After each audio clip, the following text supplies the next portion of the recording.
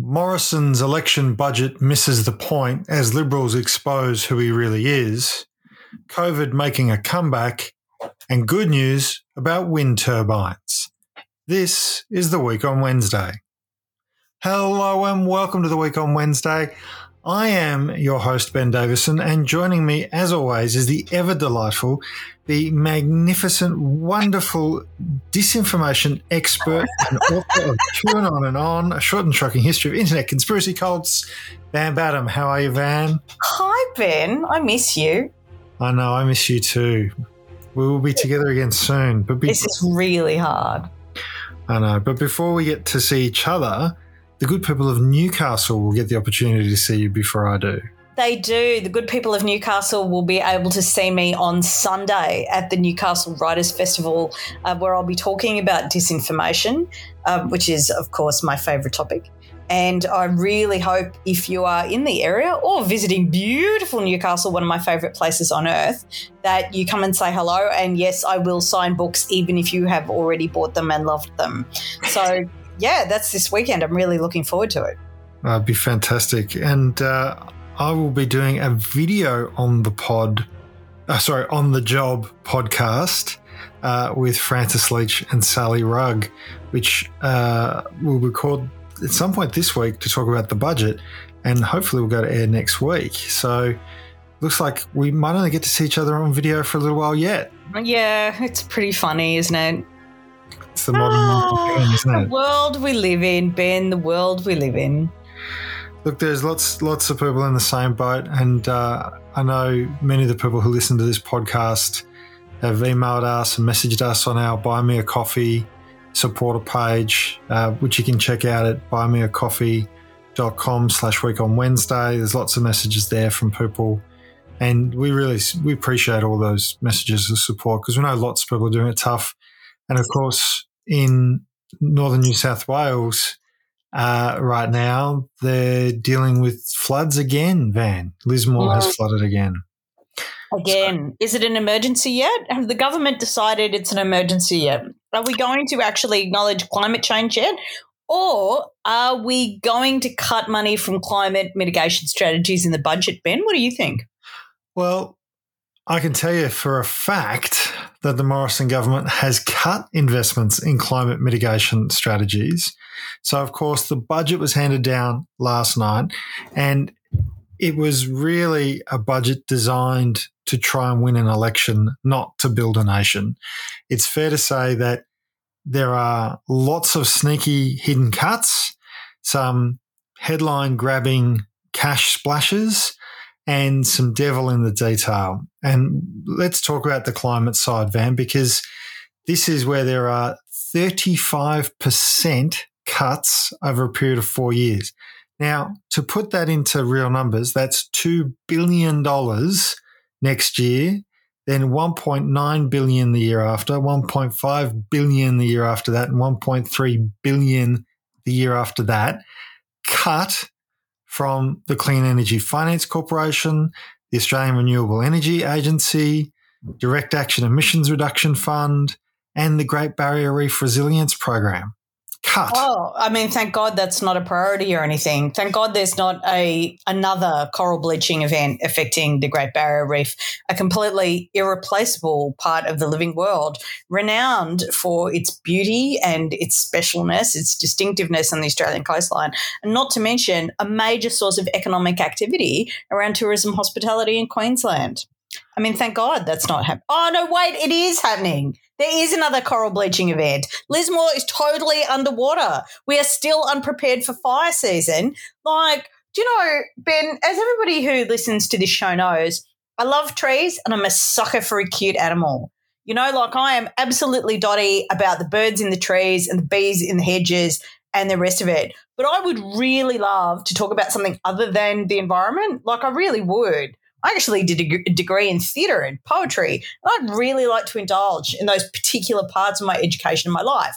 But there is an environmental crisis, and I'm just finding it extraordinary that Australians who are supposed to be doing other things with their lives are obliged into this ongoing climate advocate and warrior role because the people who actually have the job of ensuring the joint doesn't burn down are cutting money from the budget. Well, Angus Taylor, the minister responsible for this area, Angus Taylor, he says that there is new spending on energy and emissions reduction, 1.3 billion of new spending. But, we've gone through this in detail. I've spent a lot of time this morning going through all of the claims that are made and the information that's available. And about half of that 1.3 billion is outside the 4-year projections. So not this term of government, not the term immediately after the next election, but sometime beyond that term, there might be 600 million. There's about 600 million in the next 4 years, which is all earmarked going to liquefied natural gas, hydrogen, and other gas infrastructure. So when he says it's new spending on energy and emissions reduction, I'm not sure the word reduction is the bit that should be there. I think maybe that word's a typo. Fantastic. Great move. Well done, Angus. Well done, Angus. So look, Van, there's lots of stuff in the budget, and really it misses the mark. Fundamentally, it has failed to deal with the problems that Australia is facing. First and foremost, the crisis of wage stagnation and wage cuts. There are budget forecasts where the government acknowledges that the Australian people will have another cut to wages. And I say another because in the last 18 months, wages have gone backwards by $1,300 for the average worker in this country. $1,300 in the last 18 months. Over the course of the next 12 months, workers will lose another $1,355. That's by Morrison's own admission. That's in his budget papers. And for people who are like, I get my money, my pay packet paid into my account every week, the number hasn't changed. It's because the cost of living is going up. It's because petrol is more expensive and power is more expensive and grocery is more expensive and everything is more expensive. So when we talk about a pay cut, we're talking about in real terms, you have $1,300 going missing from your pay packet if you are in the bracket of the average Australian worker. So great. Fantastic. Absolutely. Hey, Ben, remember how the Liberals ran like about a million bazillion election campaigns about their superior economic management? Do you think that was about superior economic management for the average Australian worker? Or do you think it was superior economic management for the kind of vampiric capitalist bloodsuckers who prey on government contracts for vast amounts of unearned wealth? Well, I think, Van, it's absolutely for the second, because there are, of course, baked into the budget substantial tax cuts for those on the highest incomes to come into play from 2024, 2025 and beyond. So this budget didn't do anything about changing any of that. What it did do, and there's been a lot of media coverage here, is increase the one-off, now in its third year, low and middle income tax offset. Now, I'll come to that a bit more in a minute, because I really want to focus on the wages piece here, because it is fundamental to the economic management question. The economic management question is, how do you increase wages, increase productivity, and increase living standards? And if you can do those three things, then you don't increase inflation and thus create a situation where money becomes worth less more quickly, and you actually have a better society. You have a better economic environment for society to flourish. Of course, nothing in this budget does that. There's no policy around the minimum wage, even though minimum wage submissions are due on Friday. And for the record, New Zealand is increasing its minimum wage by 6%. There is nothing in here about increasing wages in the public sector, which we know have gone backwards even faster than the private sector. And of course, as we've discussed before, public sector wages are a lead indicator for private sector wages, because if you can get a job in the public sector that is something you believe in and it pays decently, why would you take a job for one of those blood-sucking corporate capitalists who treats you like dirt? So, of course, the government has done nothing about that. And at the same time, they're predicting inflation will continue to increase, getting at around 5% by the middle of this year. At the same time, they're cutting jobs out of the public sector. Nearly 10% of the staff from Services Australia are being cut. So all of the things that are in the budget around wages are actually negative towards wage growth. They don't support wage growth. There's nothing in there that increases the bargaining power of workers. In fact, they reduce the number of public sector workers. They reduce the number of the wage levels for public sector workers. They're increasing inflation. They're making it harder and harder and harder for working people, which brings me back to, well, how then is this an election budget, Ben? Well, because there's a bunch of cash being handed out to try and distract everybody from that point, Van. Mm-hmm. And it's obviously in that low income, middle income brackets, they're going to give people up to $1,500. Now, this is obviously, it depends on how much you earn and so on and so forth. But again, there's some devil in the detail here, right? Yeah, of course. Of course. Because the detail is that this one-off tax cut, which has now been extended for a third year, is due to end and will end after the election. Now, that means that for lower and middle income earners, in the next financial year, they will see a tax increase of anywhere between sort of 2 and 3%. And on average, it'll probably be about 2.5% tax increase. At exactly the same time, and this comes back to your point, that the high income earners are getting what was called the stage 3 tax cuts that people might remember from a few years ago.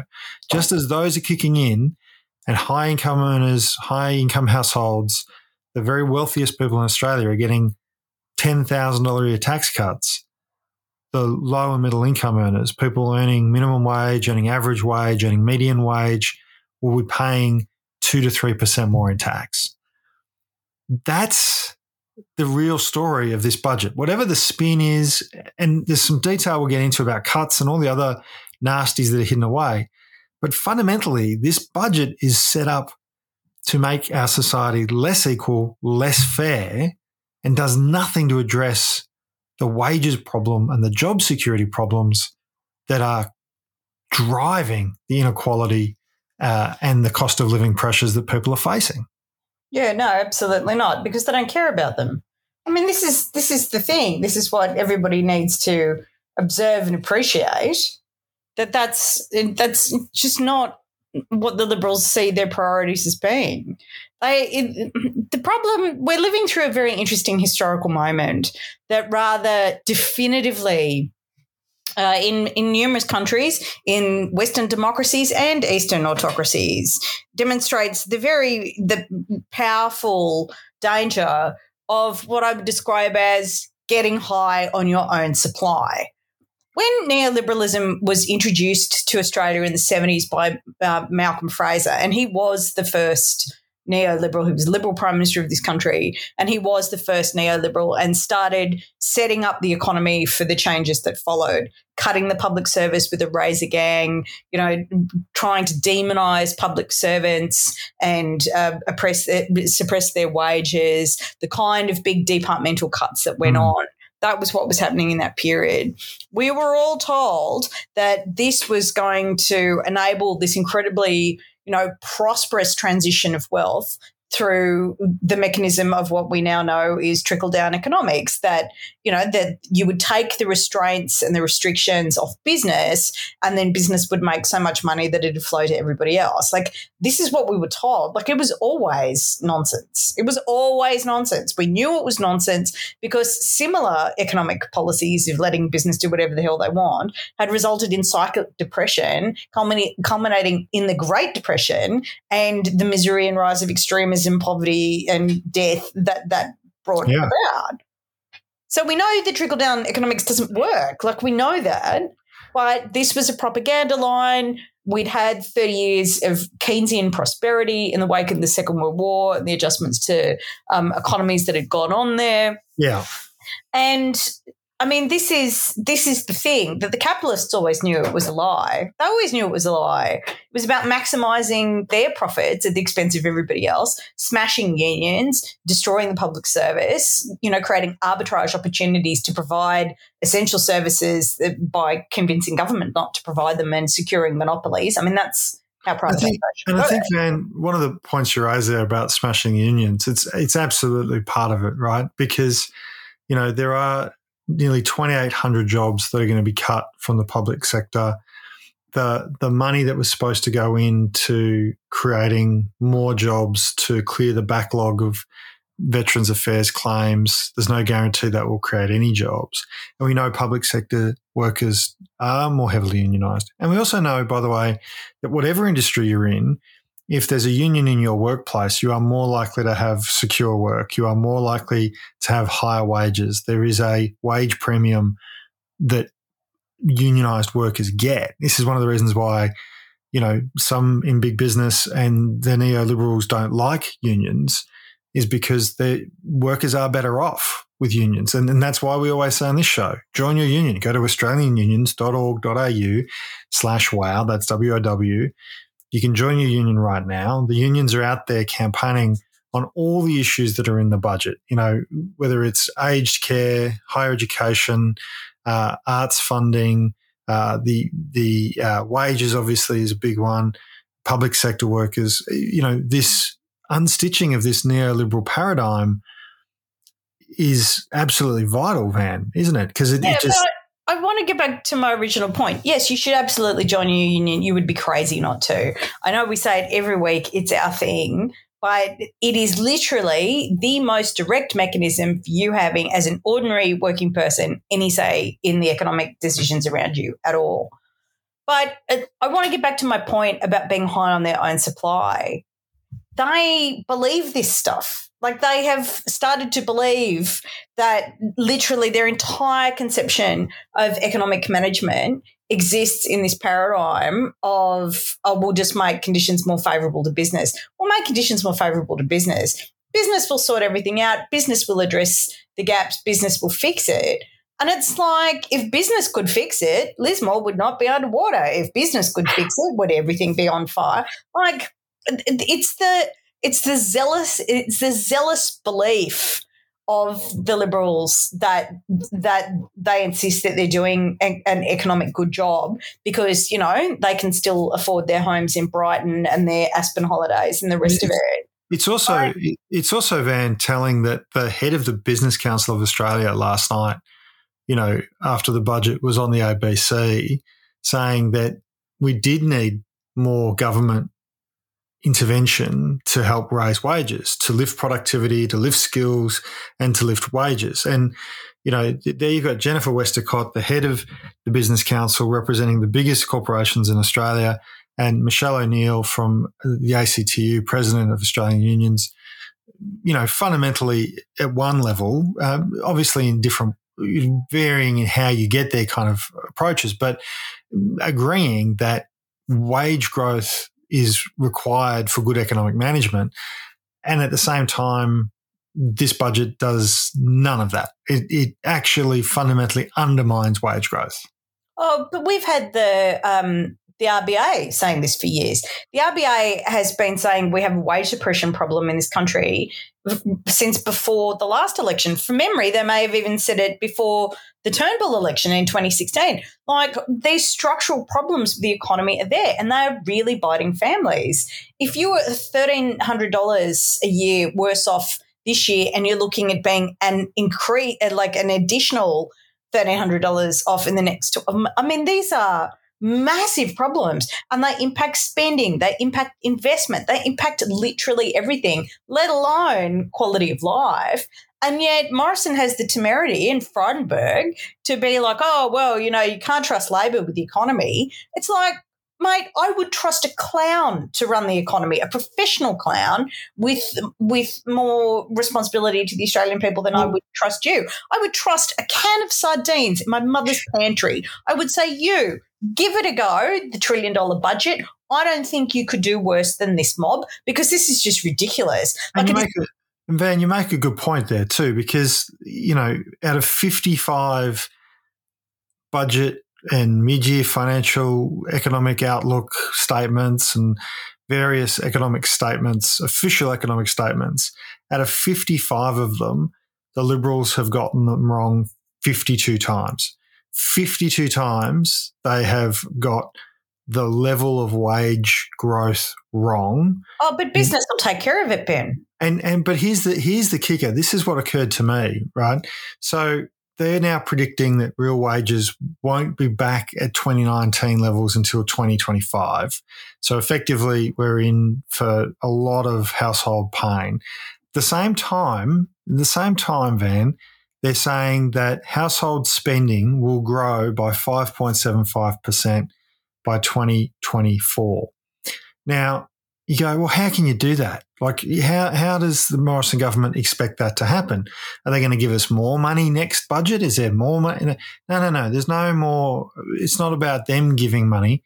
What they're predicting, what they're banking on, what they're budgeting for is that the Australian people will spend half, a full 50% of all of our savings between now and 2024. In the course of the next 2 years, we will halve the amount of money we have saved in this country.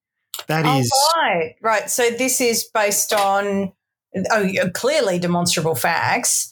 And it's just a coincidence that during the pandemic, they made superannuation balances available to be drawn out against.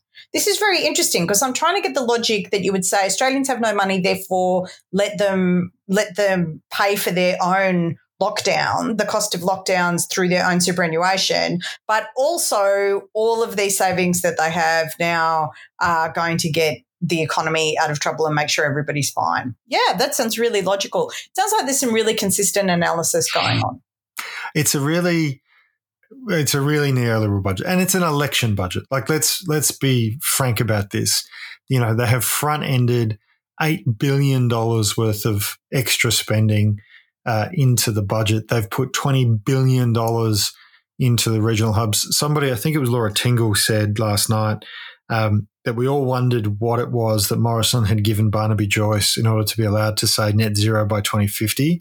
Well, last night we found out it was $20 billion. $11 billion of that is for 4 regional hubs, which are all encompassing seats that the National Party either must hold or win from Labor to keep in government, and a random number of $2 billion for regional jobs is sort of like, that's not a policy. It's not a budget regional line. Jobs doing what?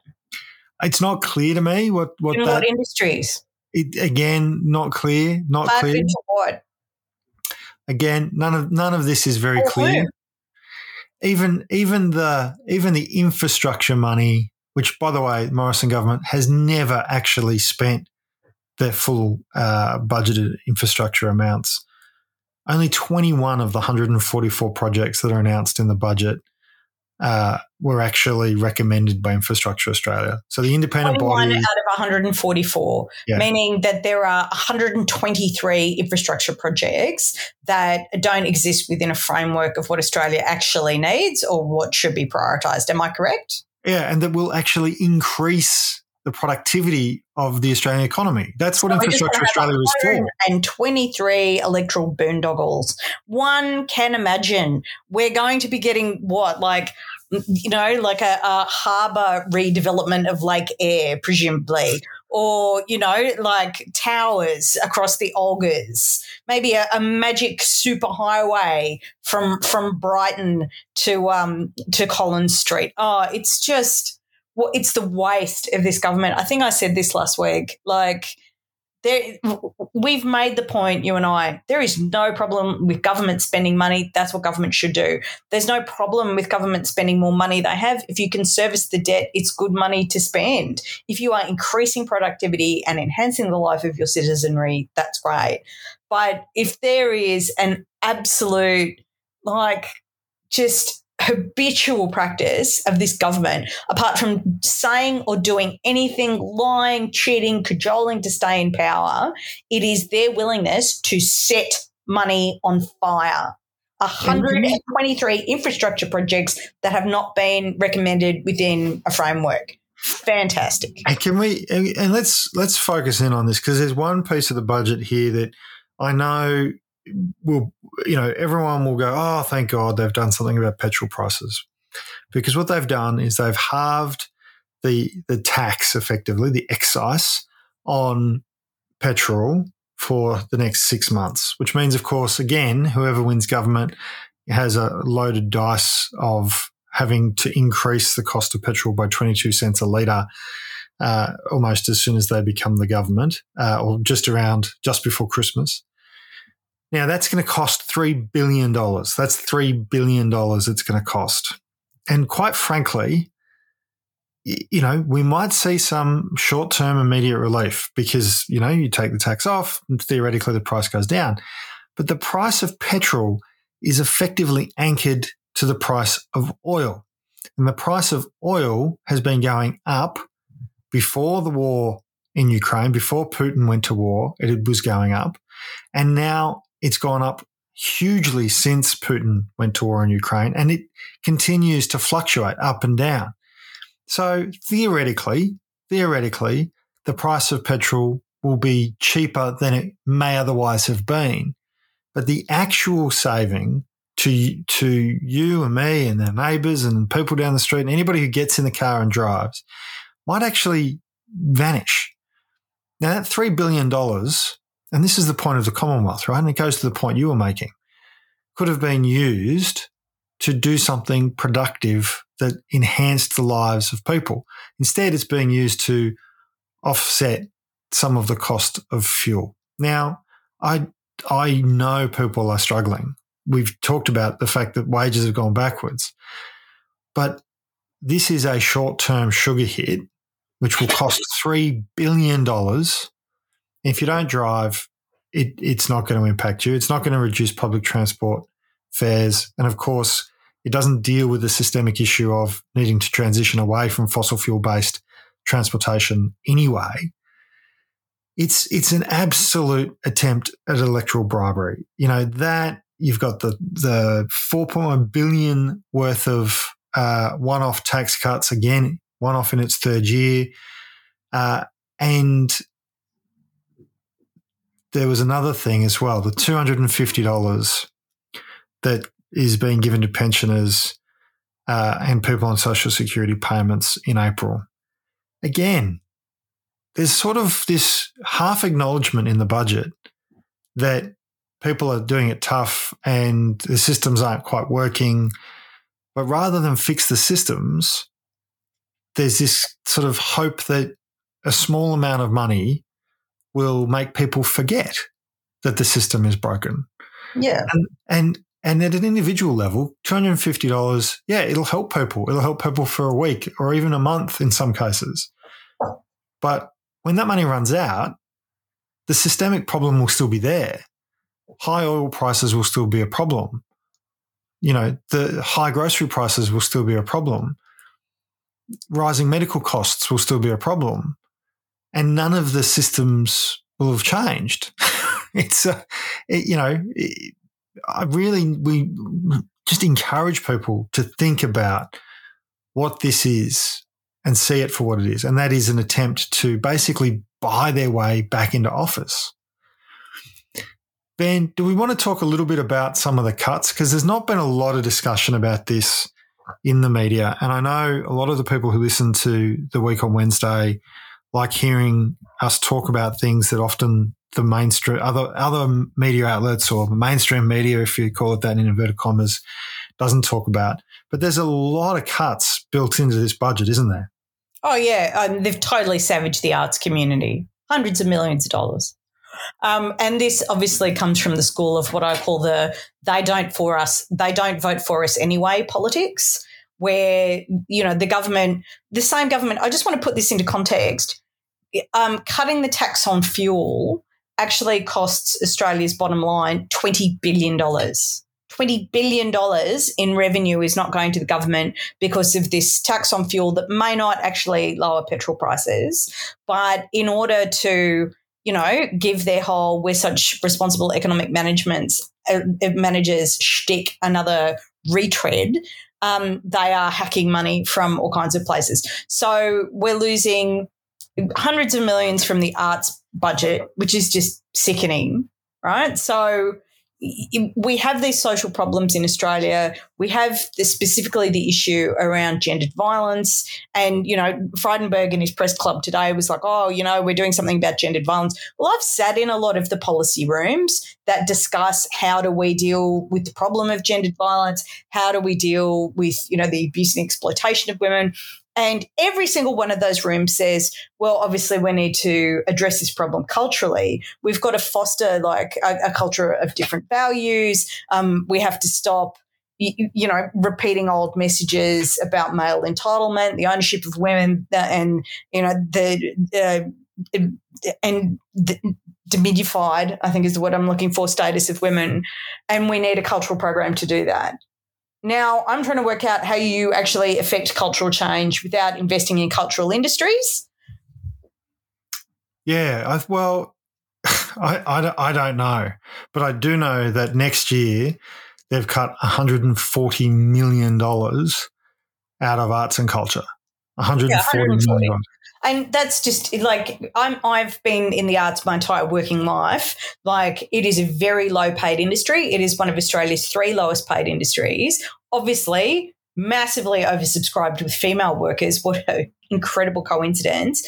And $140 million cut, that's just job loss. That's opportunity loss. That's, families barely surviving who will now be obliged to seek employment elsewhere. That's the reality of that cut. So there's that, and taking apart a cultural apparatus that might actually be useful to solving some of the problems.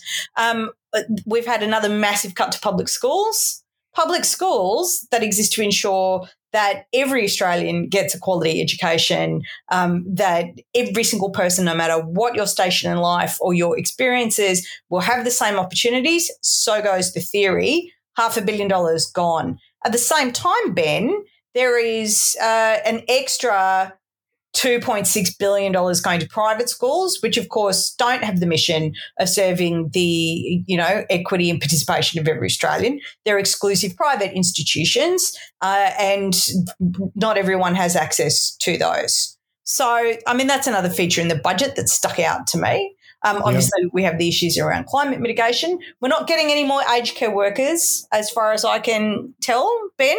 I don't think the ANMF, that's the Nurses Union, and the United Workers Union and the Health Services Union have all been very, very clear on this, as was the Australian Education Union about the school cuts, that the kind of new money, if you like, that's been announced in aged care is really going to go to the Pharmacy Guild in all likelihood.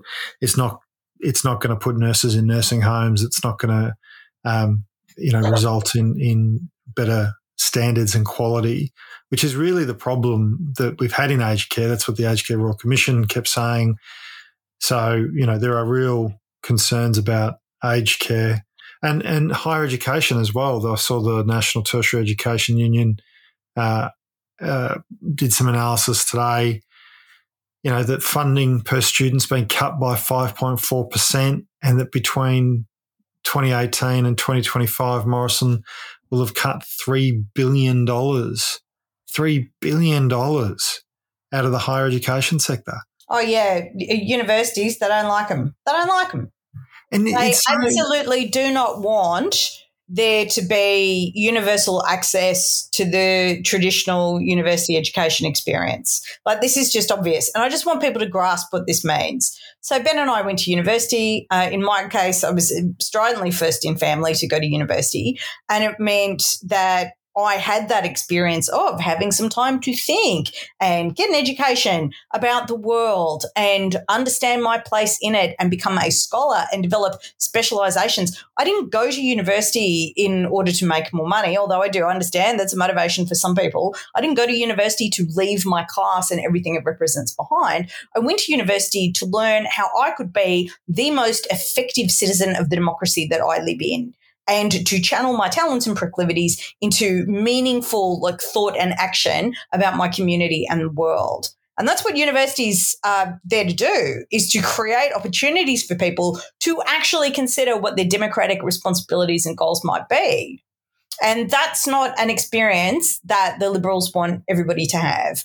The Liberals want an education system which is literally just a certification factory where you pay X amount of money to get an education broken down into a commodity that you consume in between all the jobs you hold down in order to get that certification, and then you just go off into the world not really thinking about your society, but thinking about how you are a transactable commodity within it.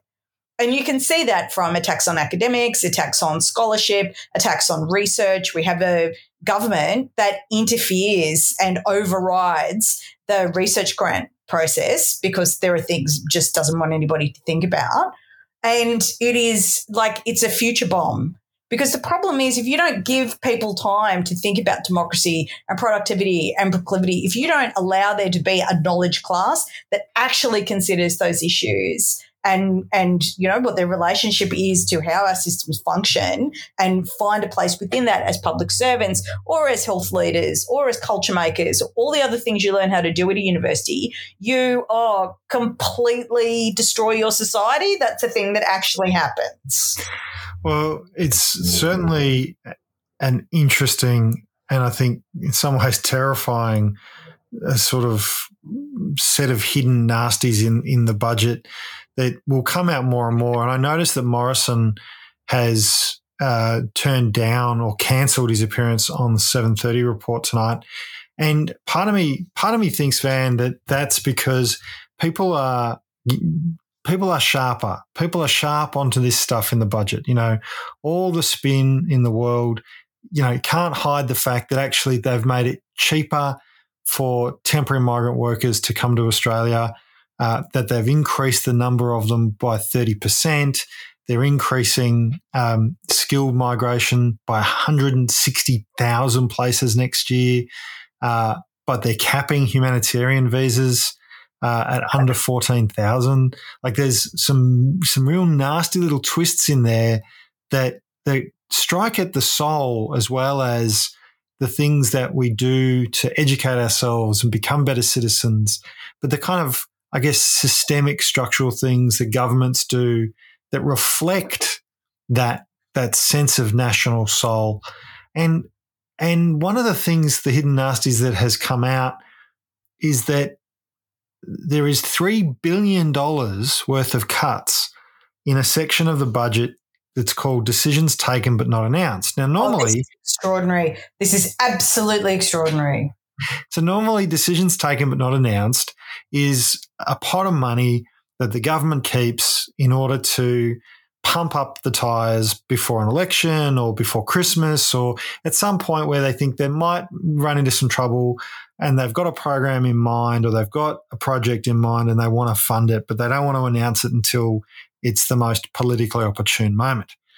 Now, of course, when you want to make cuts, but you've got to go to an election, it's not politically opportune to announce those cuts just before the election. However, baking them into the budget means that either A, you announce them after you've just won an election, in which case, what are people going to do? They've already re-elected you. Or B, the opposition has to announce them or explain why they're unstitching the budget again if they win government. Oh, look, I've got no problem with Labor doing that. And, I mean, this is the big question, isn't it, Ben? Have we all had enough? I mean, I've had enough. There are so many things in the budget that I can't even physically bring myself to look at them because I just get so angry, because all I see at the end of this budget is good people who serve their community losing their jobs, people who rely on services to have any kind of quality of life losing those services because of budget cuts and sacking. I see, guest workers coming to this country to be exploited and to have no democratic rights. We know that's what happens. We've seen it all. I see just a ridiculous, insane transfer of wealth to people who don't need any more wealth. Like to, the elite vampire class of this country will be getting, more of our blood from the government. And Scott Morrison congratulating himself on his own talent. And the thing is, I don't trust them at all. Like, I don't trust the Liberals at all. Again and again. Morrison had this extraordinary line today that was reported about how, there are people who criticise me for spending money on disaster management. And somebody was like, who has criticised you? The great god Poseidon, which I thought was a pretty good line. Because this is the thing. Actually, Scott, we've been criticising you because you don't spend money on mitigating these things. Senator Murray Watt from the Labor Party, who's from Queensland, has been relentless on the government's case about the disaster relief funds that haven't been spent, that have been, off in the distance earning interest to try and cover the unbelievable black hole of wasteful spending the government have led us into. And it was just another Morrison lie. We just hear actual lies from him. Like the Hillsong lie you and I talked about the other day. Oh, I haven't been Hillsong in 15 years. There's a video. There's literally a video from 2019 of him standing on stage, hand on heart, hand in the air, familiar gesture, with the wife. Singing and Brian Houston's hand on his shoulder. Houston's hand on his shoulder, singing the praises of Hillsong Almighty. It is heretical, disgusting, lying, hypocritical filth. That's what it is. They are a putrid government, and I don't trust them. Anything positive they say, I do not trust their capacity to manage anything. Van, can I just say, you're starting to sound like you might be a member of the New South Wales Liberal Party. You were desperate to get that joke in, weren't you?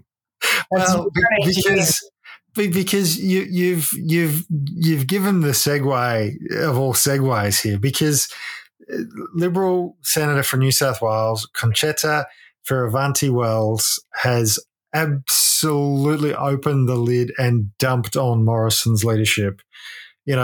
So for context, Senator Fierravanti-Wells did not get a winnable position on the New South Wales Liberal National Senate ticket. Factional warfare. Clearly she was bullied by the mean boys. Total factional warfare. New South Wales Liberals are absolutely at war with each other right across the state.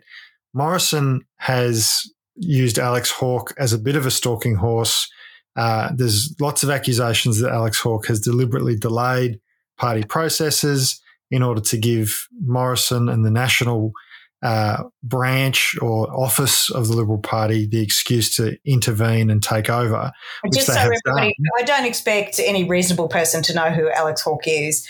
No. Alex Hawke is, Mike Cullen referred to him as Scott Morrison's consigliere. He's an MP for a North Shore seat in Sydney, very safe. Very safe liberal. Yeah. Huh? Yeah, a very safe Liberal seat. I'm not sure it's the North Shore, but he is in a safe Liberal seat. And he was under threat. He has been Morrison's described in various ways as Morrison's factional face, Morrison's factional hatchet man. Yeah, he's Northwest. My apologies. He's Northwest. He's the member for Mitchell. And I was actually on Q&A with Alex Hawke, which is experience. That's right. But he's the bag man. He's your backroom numbers dealing mean boy for Scott Morrison. He's the one who told me, sorry, I have to mention this because I love it so much. He was the one who totally overrode 200 years of rather considered scholarship and thought on the issue of the relationship of Christianity to socialism, and told me I could not be a Christian and a Marxist, which I'm sure was not only news to the current Pope, but also to Jesus. And then, claiming he was a religious man, mentioned that, of course, he doesn't go to church or read the Bible or do any of the things that generally are identified with worshipful practice. So thank you for judging me on the conviction of my religious beliefs derived through worship and faith community, Alex. But he's the bag man, and he has been involved in organising the factional operations that support Scott Morrison and give him a power base in New South Wales. And, well, it's all going a bit to hell, isn't it, Ben? It's quite remarkable because not only was Alex Hawke under threat in his own seat, so was Trent Zimmerman, so was Susan Ley. And, of course, Morrison has these people very much either in ministries or certainly positioned to give him numbers in the caucus. So this was not something Morrison was going to allow, and this thing has dragged on and on and on. And here we are on election eve, and as you and I are talking, my understanding is the New South Wales Liberals are in the Supreme Court of New South Wales having a fight about who is allowed to make pre-selection decisions and under what circumstances. But that will play out over the next few days. That may be part of the reason why Morrison doesn't want to go on ABC 7:30. The other part of it may well be because Liberal Senator Concetta Fierravanti-Wells, whose name I apologise if I'm saying that wrong, doesn't really have any recourse. Her pre-selection, there was some discussion about people being locked out or whatever, but fundamentally she's done, she's over. If she's on the ticket, she's a long way down it. I just want to make the point unambiguously. The Concetta Fierravanti-Wells is a hardline conservative what we would refer to technically in political science terms as a right-wing monster. Yeah, not someone who I think I can't think of a single thing I've agreed with her on. But she has said these are the things that she has said in Parliament about Scott Morrison, that he has used his so-called faith as a marketing advantage. Morrison is not interested in rules-based order. It is his way or the highway, an autocrat, a bully who has no moral compass. I have received hundreds, if not thousands, of emails outlining their disgust. They have lost faith in the party they want to leave. They don't like Morrison and they don't trust him. Our members do not want to help in the upcoming election. Morrison is not fit to be Prime Minister. There is a putrid stench of corruption emanating from the New South Wales division of the Liberal Party. Now, this, you kind of go, oh, well, look, she's unhappy and she's lost pre-selection, so of course she's sort of saying things. But there's a bit of context, isn't there? I'm just looking at some other things that Scott Morrison's pals in the Liberal Party have said about him. So, of course, Malcolm Turnbull, former Prime Minister, until Scott Morrison stabbed him in the back, of course, was quite clear. Morrison has a reputation for telling lies, I think we all know, especially President of France. A bully who has no moral compass. That was obviously our friend Concetta. He was described as menacing and controlling by Julia Banks, who, of course, was driven out of the Liberal Party by bullying. And, of course, there was the anonymous Liberal cabinet minister who referred to him as a complete psycho. And I seem to recall Gladys Berejiklian was quite critical of Scott Morrison as well. Called him a horrible, horrible person. Yes, a horrible person, bullying, controlling, a liar. Van, and it's, I just want to add here too, Barnaby Joyce, who again, on his own, you would question the merits of many of the things Barnaby Joyce says, but he called Morrison a hypocrite and a liar.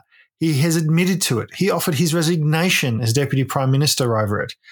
There is mounting evidence from ministers, from the Deputy Prime Minister, from premiers, from Senate leaders, that Morrison is a bad person doing bad things. A bad person running government badly doing bad things. A bad person doing absolutely nothing with all of the power enfranchised in him by election from the Australian people to mitigate our problems and to take action on our behalf. Not doing it.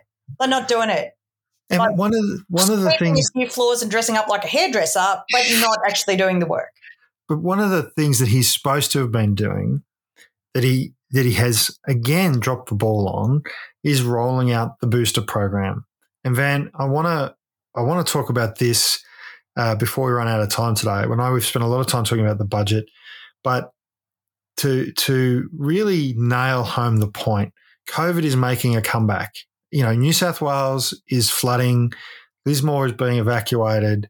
We're seeing COVID clinics and COVID testing sites shut down in northern New South Wales because of the rains, because of the floods. But at the same time, we're seeing a spike in cases, hospitalizations, deaths. 30 people died today from COVID, 30 people. That's higher than it was in September last year when we were in the really long, desperate lockdown in Sydney. Yeah. Now, the booster rollout has been slowing down across the country. The Guardian does a really good graph on this that shows when the booster was supposed to be rolled out by for each state and the change over the last 7 days.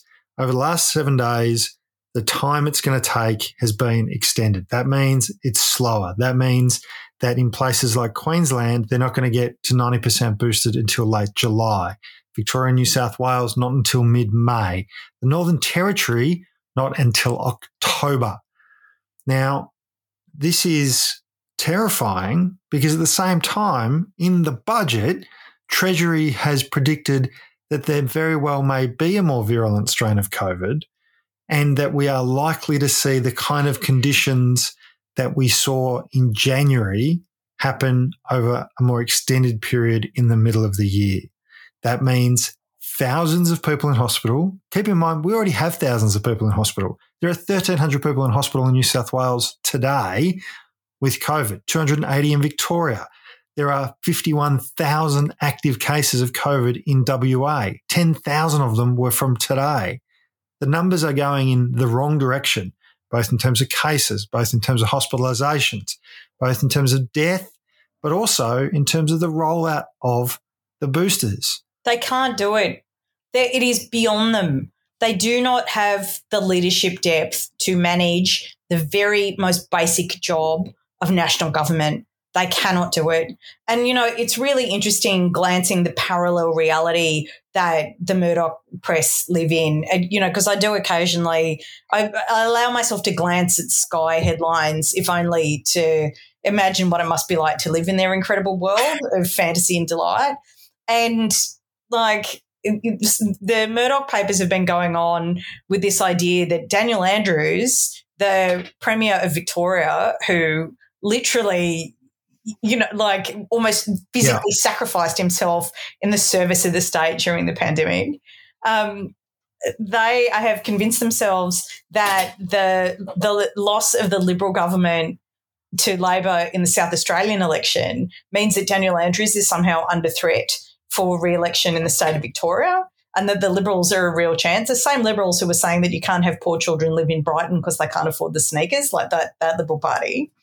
And I'm just like, do you not think that maybe it's a problem with Liberal values? Yeah. That we're facing these massive collective problems require collective solutions, and you can only countenance collective solutions if you have a collectivist ideology. I mean, I don't want to be weird or anything. But Van, it's also telling that they're running that line as both Dan Andrews and the Liberal opposition leader in Victoria are both in isolation, and the Liberal opposition leader has complained about having to go into isolation. So Dan Andrews has gone into isolation. His family is in lockdown because he's got COVID. Members of the Liberal opposition leader's family have COVID, so he's had to go into lockdown. And he's gone on radio and complained about having to go into lockdown, complained about having to not being able to go to the pub, and that we're all experts now in COVID and we should be able to do whatever we like. It's that kind of thinking, it's that kind of mentality that is seeing the booster rollout become another stroll out, that is seeing the BA2 is now 70% of cases. 70% of cases are the new variant.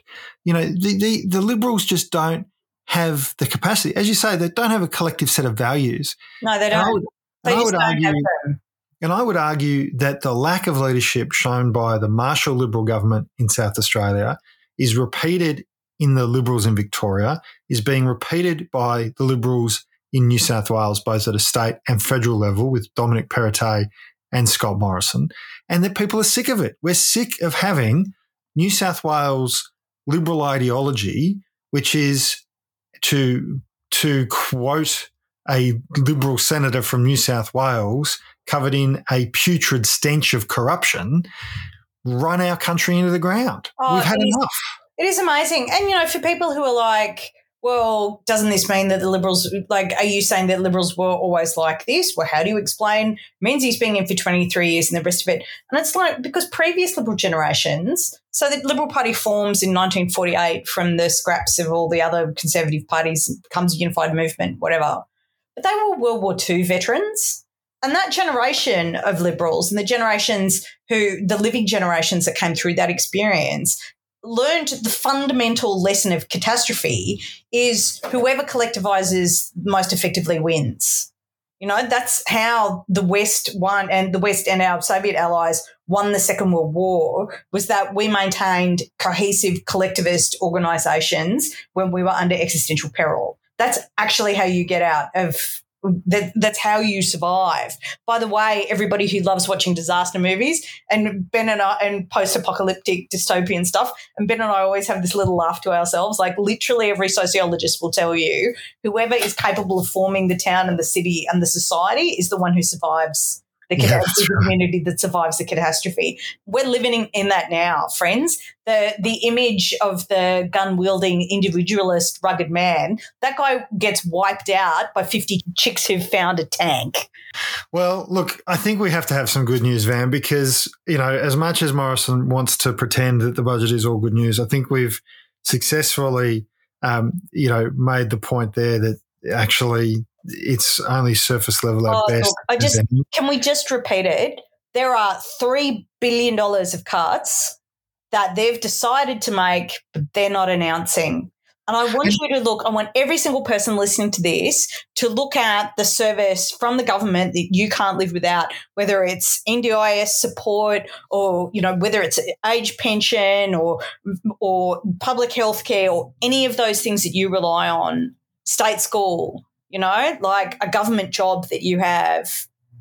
And I want you to understand that there are $3 billion worth of cuts that could fall on any of them, but you're not being told. It's pretty outrageous. Well, it's sickening. Let's talk about the good news, because there is good news about recycled wind turbines, isn't there? Well, yeah, this is happy news. So the issue with wind turbines is that they're made out of various polymers and things that haven't been recyclable. So, and the other thing is wind turbines actually have a pretty heavy-duty job to do because, they're generating the kind of power that doesn't get us killed, and they do, over time, wear down. And there have been all these various schemes looking at repurposing the blades of the wind turbines. In Germany, they were making bridges out of them and using them in construction and doing stuff like that. Well, General Electric is part of a consortium of groups who've been looking at how they can close the loop on wind turbine production and make it a completely environmentally neutral exercise. And they're using a really clever polymer that liquefies and can be recycled. So you have your wind turbines, they wear down, you take them down, and then you can literally re-smelt the polymer that they're made out of and then put them back up again. So you can just endlessly recycle them. And it just makes me feel like I'm in Star Trek and in Discovery, which is brilliant, by the way, and we've got programmable matter. I feel like we're heading in that direction. We're getting closer. We're getting closer and closer. Programmable matter. Yes, indeed. Look, that's fantastic news. And, look, despite the government's cuts to climate mitigation and renewable energy, we are going to see the world move on this. And if, as we all hope, Labor wins the next election and Jim Chalmers, as he has said, it's not about how much the government's spending, it's about what they're spending it on. If that man gets a chance to do a budget under an Albanese government, I think we're going to see more investment in renewables, more focus on the future, and a lot less. All those beautiful, beautiful climate action jobs. Fantastic. I can't think of a better way to serve your country. Can you? If you've ever gotten up in the morning and gone, I'd really like to save the world, the only thing standing between you saving the world and, all of us dying in a climate fire is literally the next imagine? Oh, my God. Yeah. Well, look, talking of saving the world, there are some fantastic people. Obviously, lots of people join their union because they listen to this show. We get messages from people who say they've got active in their union, they've become delegates, they've shared the Week on Wednesday with friends and with co-workers. They've discussed political issues because of this podcast. You know, use this podcast in any way you like. It is free for everyone to listen to. It is free for everyone to download. And there are some really awesome, excellent human beings who do make a contribution. They go to our Buy Me a Coffee page, buymeacoffee.com/weekonwednesday, and they make a contribution regularly, monthly. They make a $20 a month or a $10 a month. We also have a $1 a week contributors as well. But our cadre, our $20 a month contributors and our extending the reach $10 a month contributors, they get a shout out every week. And we've got to go through them quick because the list gets longer and longer, which is fantastic news. It means we can get the message out to more and more people. And I have to say, I've got a sneaking suspicion, Van, looking at the numbers before we started recording, that this episode will push us over the top and March will be a new record month for downloads of the Week on Wednesday, thanks to, in no small part, these people. All right, I'm going to do it. Are you ready? Let's go. Thank you to our cadre: Leona Gibbons, Someone, Christina Cole, Richard Sands, I am not on Twitter, Glenn, Robbie, Brash Daniels, Kylie Phillips, Diana Blyton, Lee Archer, Linda Cartwright, Leanne Shingles, Louise Moran, Donna Chapman. I don't have Twitter. My name is Susan Myers. At Kerry Nash 20, Billy 3 McCabe, Cara and Will Robinson, Narissa Simon, at Catagal, Lauren and Ash, Matthew Hadley, at Narunga Man, John Sharp and Peter Barth, Aaron Rollins, Louise Watson, also known as Red, White and Blue Lou. Extending the reach, can we just acknowledge Stuart Munn, Erica Pizzuti, Claire, Joe Lupino, Steph, Rachel Fitzpatrick, Pauline Bake, Nandita Hannum, Bill Collis, Moira Louise Hawker, Megan Wickett, Graham Oxley, Beck Cody, Tracy Lucas, Belinda Bravo, Sandy Honan, at Galvest, Greg Martin, Trainer, Amy Fawcett, not on Twitter, Wise, Sarah, and Kay Tui, Bo Sullivan, Eliane and Andrew, Ivor Spillett, Jennifer Berkeley, Andrew Bryan, Tamara James, Peter O.C., Linda, Sam Hadid, Keir Patterson, Lizette Twizzle, Bunkum Basher, Katie Ward, at The Real Never Longbody, Sandy Baumgart, also known as at Not Sandy B, Melody Patterson and Renee McGee. Thank you, thank you, thank you, thank you. Your contribution means that we can advertise the show, get more people to listen to it, and also keep the show free for our peeps. We love it. We think it's the best. It is fantastic. Another big shout out for On the Job, the official Australian Unions podcast. Our good friends Francis Leach and Sally Rugg do a fantastic job with that. They're launching a video podcast. They've done their first video podcast.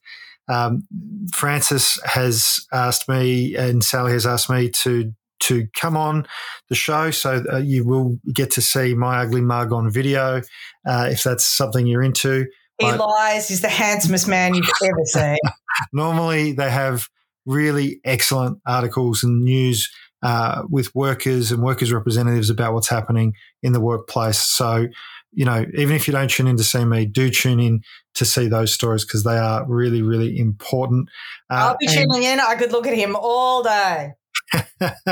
And, of course, do check out all of our social media. Do check out all of our social media channels because we will be promoting various other things that we're listening to, watching. Van's got a number of appearances to talk about disinformation and the book QAnon and on. Yep. The bestseller in every format Reminder, now. I'm doing the Newcastle Writers Festival. I'm also going to be down in Castlemaine doing an event there. I'll put all this on my social media, but, you know, pay attention. I'm also coming back to Adelaide to do a Women in Media event.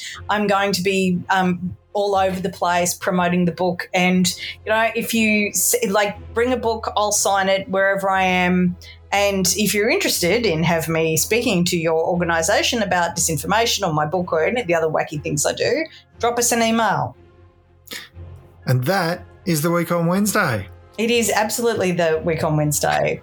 I miss you terribly. I miss you too, darling. It's been a really rough few weeks. It really has. I'm so angry, everybody. I'm just done with the Liberals. I have complex things going on in my own life. Can you please run the country? Yeah. And look, big shout out to the 10,000 plus union members who did run a fantastic corflute campaign. I did participate as well on the, It's Not My Job and the Morrison abscondment. Fantastic work. The photos of that look amazing. Check out Australian Unions and Vic Trades Hall and the Queensland Council Union, whichever union body you're affiliated or on social media, because there's some fantastic photos. Thousands and thousands of people.